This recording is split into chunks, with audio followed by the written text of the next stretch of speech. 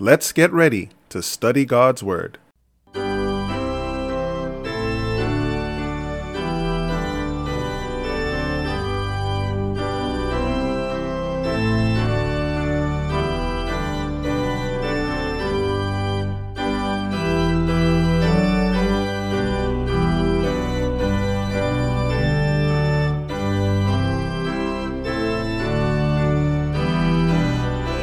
Greetings to one and all.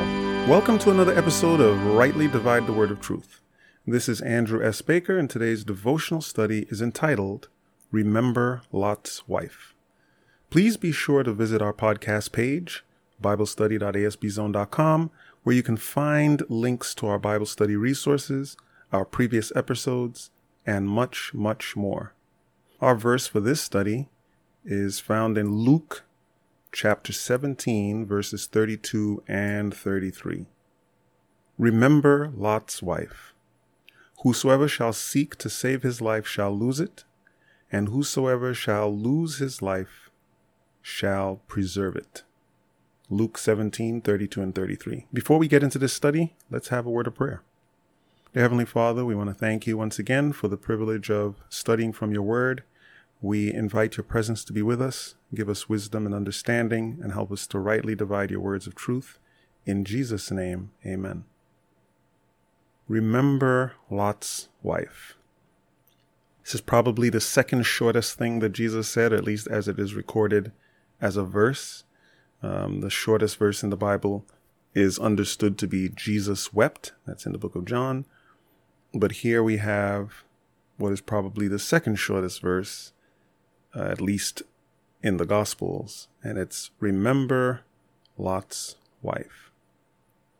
Now, how do we get to this story? Where does this come from? One of the things that I have noticed over the years is our tendency to study Bible truth in the same way each time until we lose sight of the context and the perspective under which something was said. And so even things that are very important, we get limited to a very narrow perspective of those things because the background behind it or other things that accompanied it or the other elements of context are forgotten. And I'm not talking about context from the perspective of, oh, this was probably said to a certain group of people, therefore that's all that matters. This was said at a particular time, that's all that matters. No, it's not. Context can be used to narrow something, but it can be used to broaden.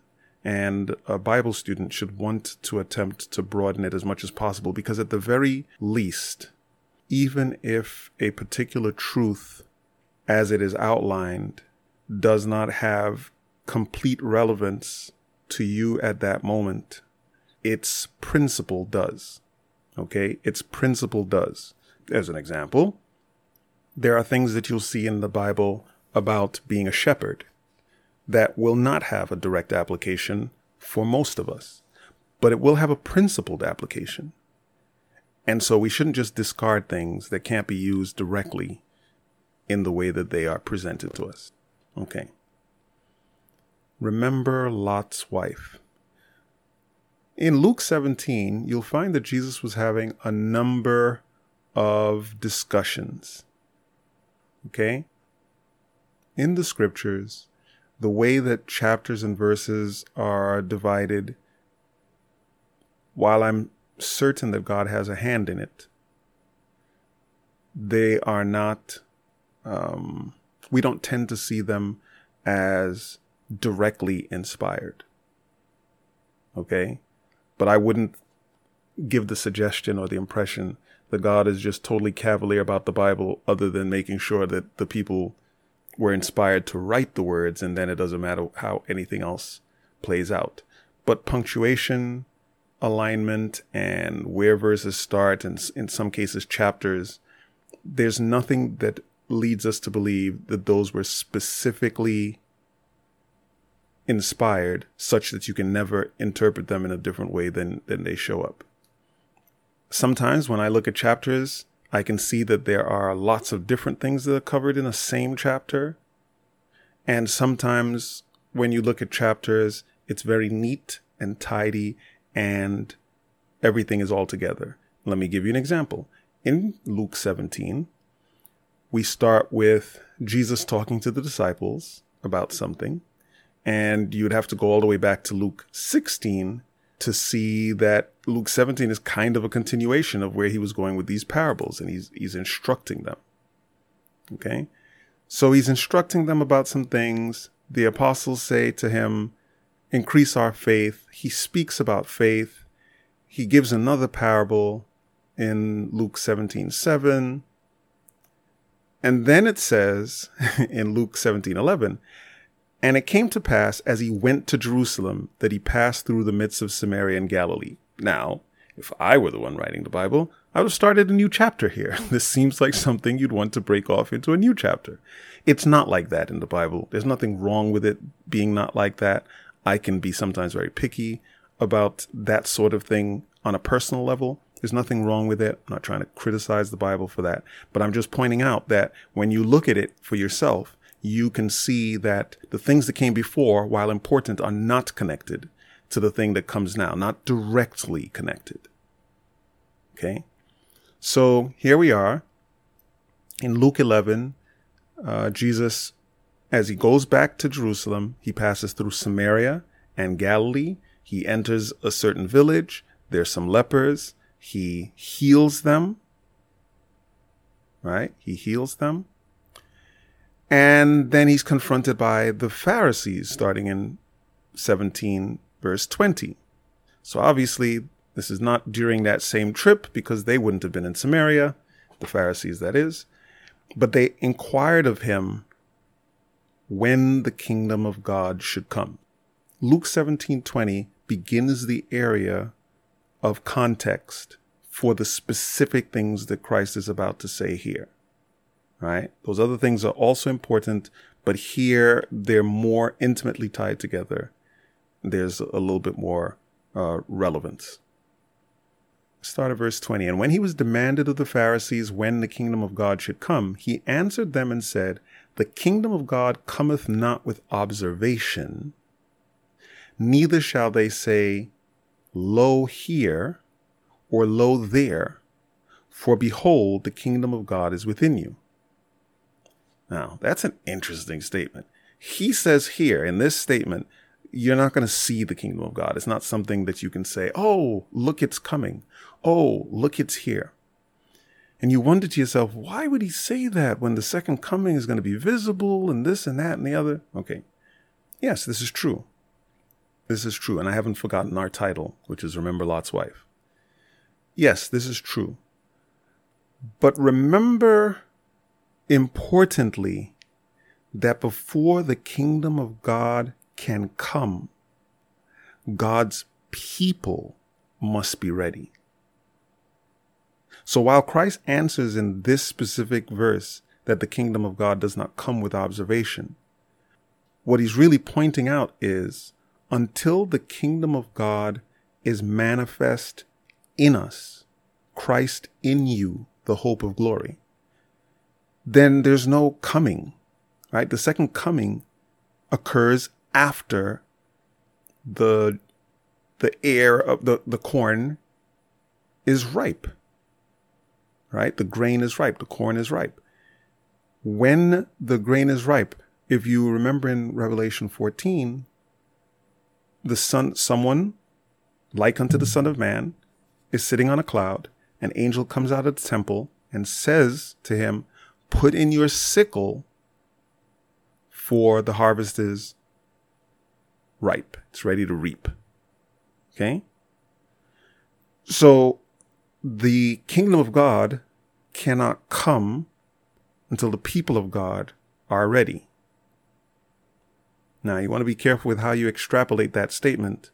I will not get into it in this message. I'll probably do a separate one. I have spoken about it before. But the general sense is that the people of God, those who are the elect of God, will be ready for the coming. And so Christ is here answering and saying, you're looking for this thing to manifest itself externally. It must be internal first. Verse 22. Now he talks to his disciples. And he said unto And he said unto the disciples, the days will come when ye shall desire to see one of the days of the Son of Man, and ye shall not see it. And they shall say unto you, see here, or see there. Go not after them, nor follow them. For as the lightning that lighteneth out of the one part under heaven shineth unto the other part under heaven, so shall also the Son of Man be in his day. But first must he suffer many things, and be rejected of this generation. And as it was in the days of Noah, so shall it also be in the days of the Son of Man. Okay, pause here a second. So he says to the disciples, the days will come when you'll desire to see one of these days, and you're not going to see it. And then they're gonna say to you, see, he's there, he's here, he's there. Don't fall for that. Okay? Don't fall for that. And then he explains, right? Just before, remember, in verse 20, he said it doesn't come with observation. In verse 24, he says, as the lightning that lighteneth out of one part under heaven shineth unto the other, so shall also the Son of Man be in his day. So to the Pharisees, he's answering, the kingdom of God comes first in the heart. And once that is manifest, then all the external stuff comes into play. To the disciples, he points out, don't make people fool you by saying that the Son of Man is here or there. When the Son of Man does make a visible manifestation, everybody will see that manifestation for his or herself. Okay. And now we're talking about the days of Noah. As it was in the days of Noah, so shall it be in the days of the Son of Man. They did eat, they drank, they married wives, they were given in marriage, until the day that Noah entered in the ark and the flood came and destroyed them all. So they continued living life right up until the destruction began. Likewise, also, as it was in the days of Lot, they did eat, they drank, they bought, they sold, they planted, they builded. But the same day that Lot went out of Sodom, it rained fire and brimstone from heaven and destroyed them all. Even thus shall it be in the day when the Son of Man is revealed. Okay, so let's take an opportunity to notice a couple of things. The things that Christ is mentioning are not in and of themselves bad things. They ate, they drank, they married, they were given in marriage, right? Unless you read married wives as polygamy, which is possible, but none of the other things are automatically bad. They ate, they drank, they married, they were given in marriage until the day that Noah went into the ark and the flood came and destroyed them all. Christ is illustrating something important, which is, on the one hand, there are signs that God has given us, that Christ gave the disciples, that God has given us in his word all throughout, that portend to the coming of Christ.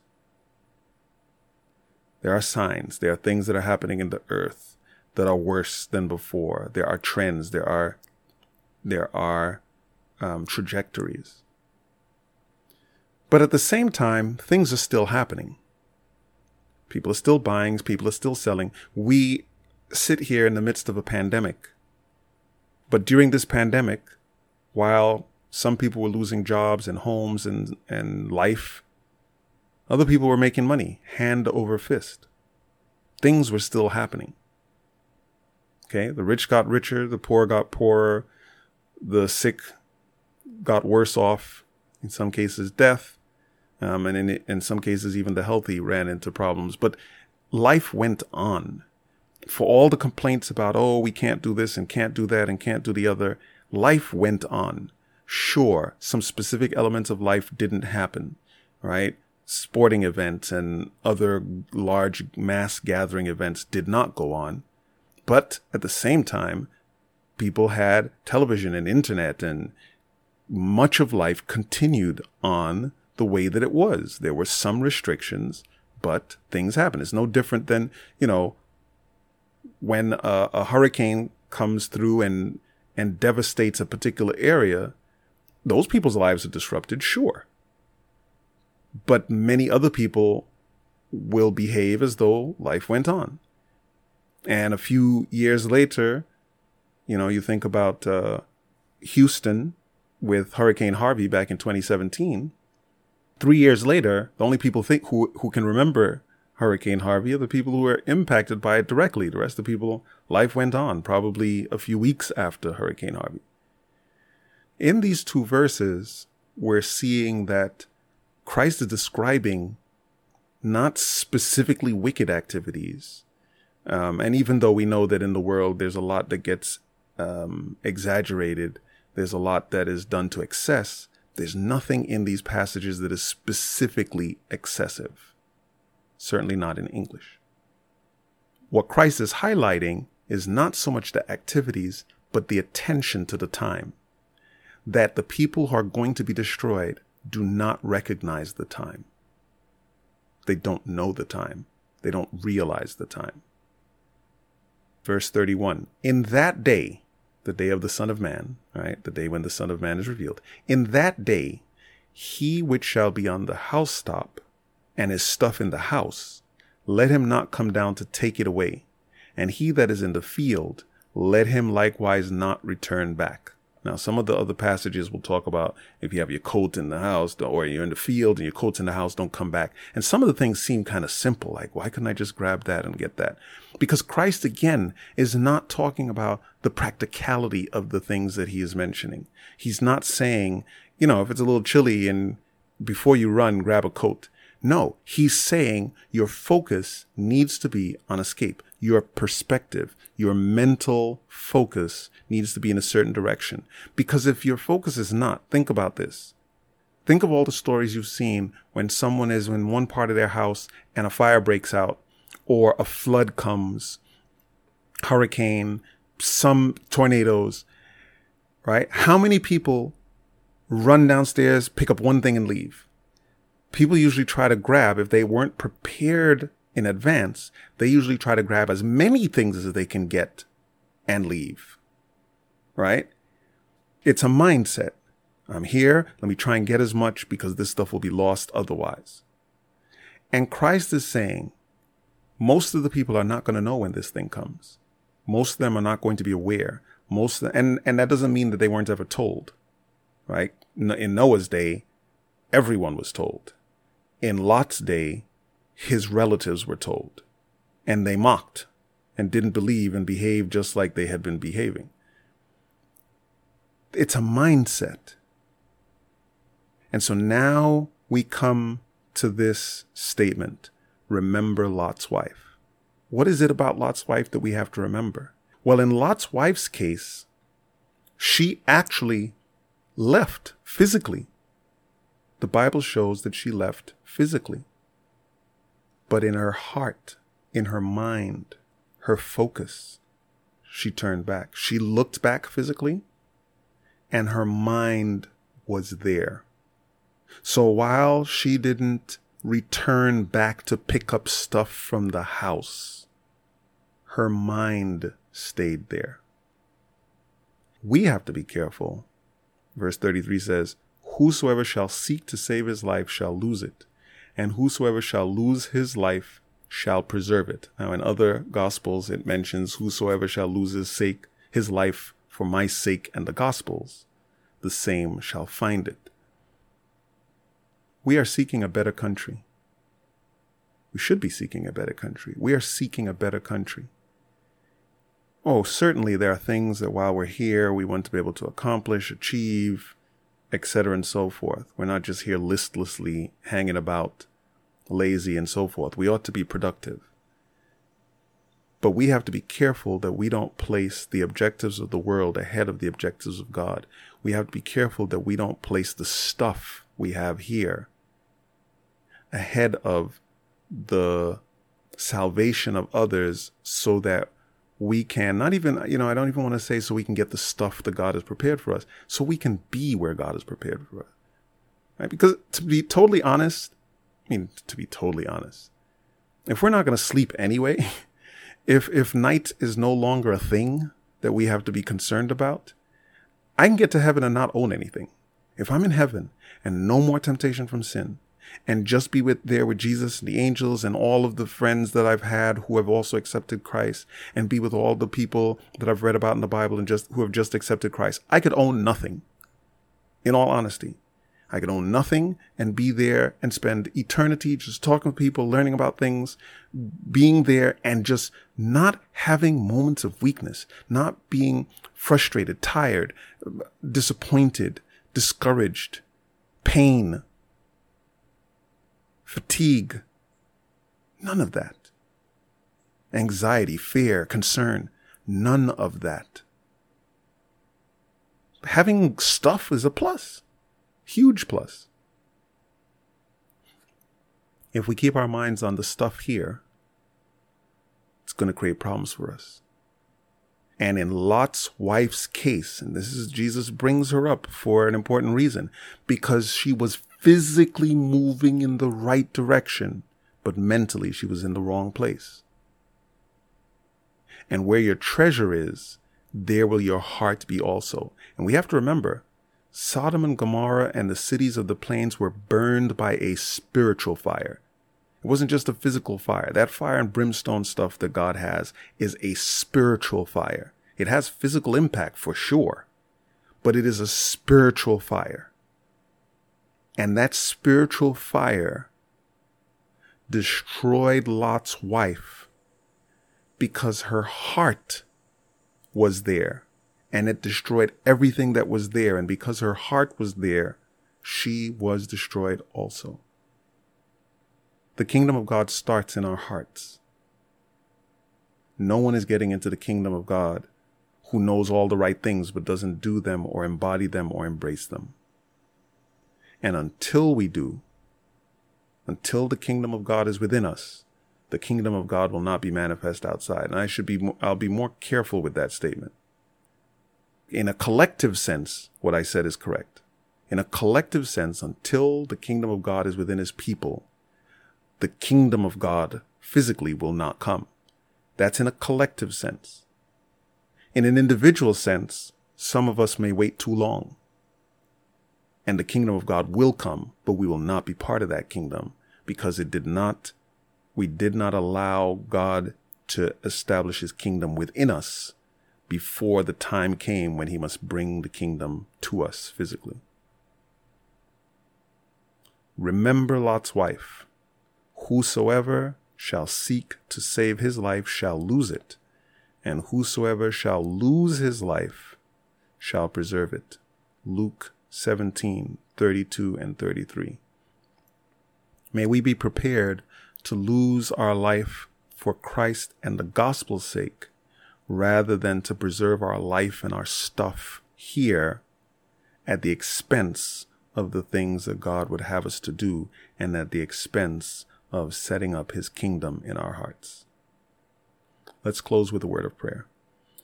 Dear Heavenly Father, we thank you for your mercy and your goodness to us. We thank you for your love.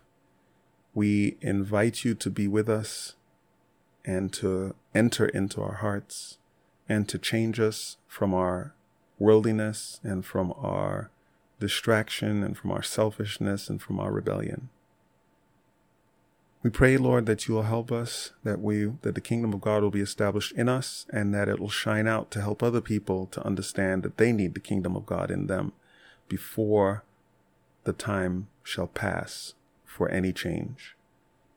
Please bless us. Help us to remember Lot's wife and to be prepared for your soon return. We pray in Jesus' name. Amen.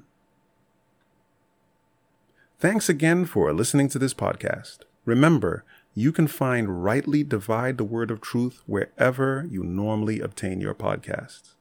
Please feel free to contact us via email at biblequestions@asbzone.com. Whether you have questions, comments, or concerns, we look forward to hearing from you. If you're finding this channel to be a blessing, please take the time to share our page with others. And always keep our ministry in your prayers. Until we meet again next time, may God richly bless you as you prayerfully study his word.